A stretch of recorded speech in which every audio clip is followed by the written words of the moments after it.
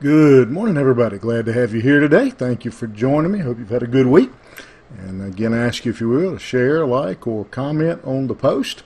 And then we will pick up here at the end of this section. The letter we've discussed that was sent to the Gentile believers.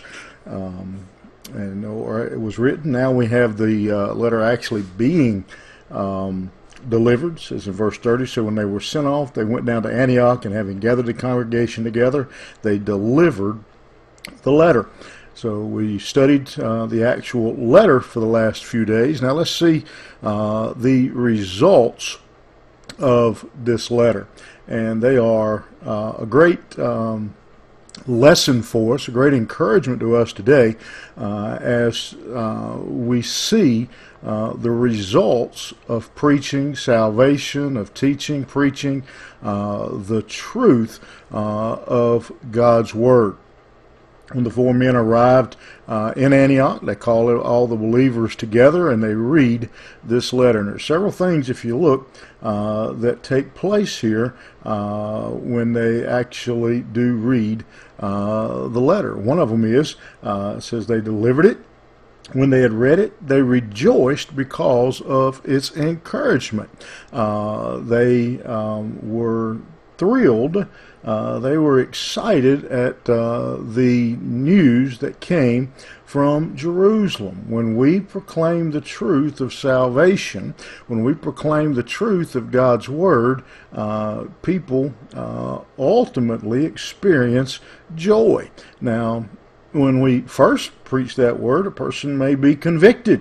But if the word is allowed to run its course, we see great joy. And it says then that Judas and Silas, who were prophets, encouraged and strengthened the brethren with many words.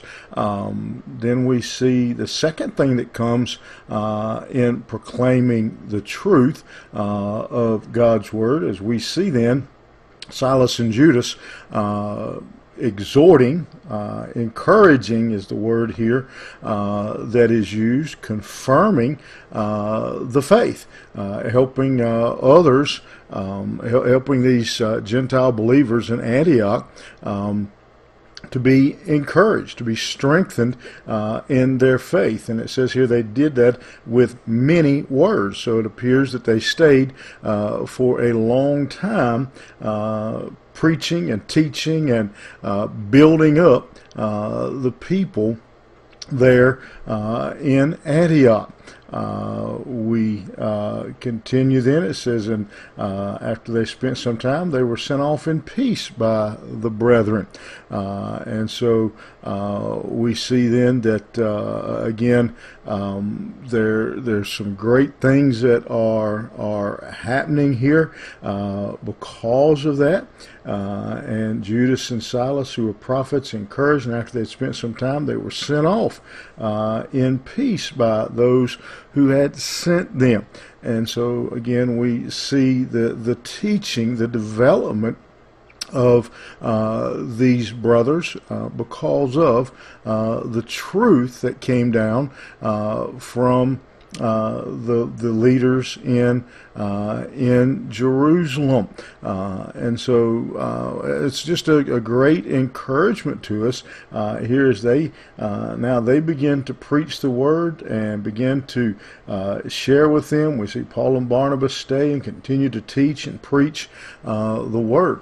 And what we learn, I think, from that, again, is the importance, the impact of preaching and teaching the truth of God's Word. That when we do, it ultimately brings joy to people. It encourages people, but then it opens up the door for further teaching and strengthening. And so this passage is just a great encouragement for us, a great reminder for the Church of Jesus Christ, for believers to hold strong to the truth, to continue to teach and to preach the Word of God, as Paul says at another place, to be instant in season and out of season, to always be ready that we read in the New Testament. Always be ready to give a reason for the lively hope that is within us. And so it is so important. And you've heard me say this a number of times as we've came through this study.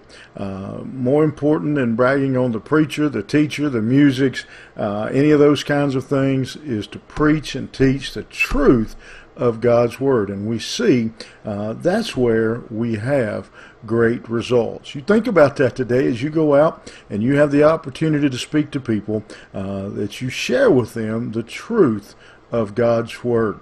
Have a good day. We'll see you back here tomorrow morning.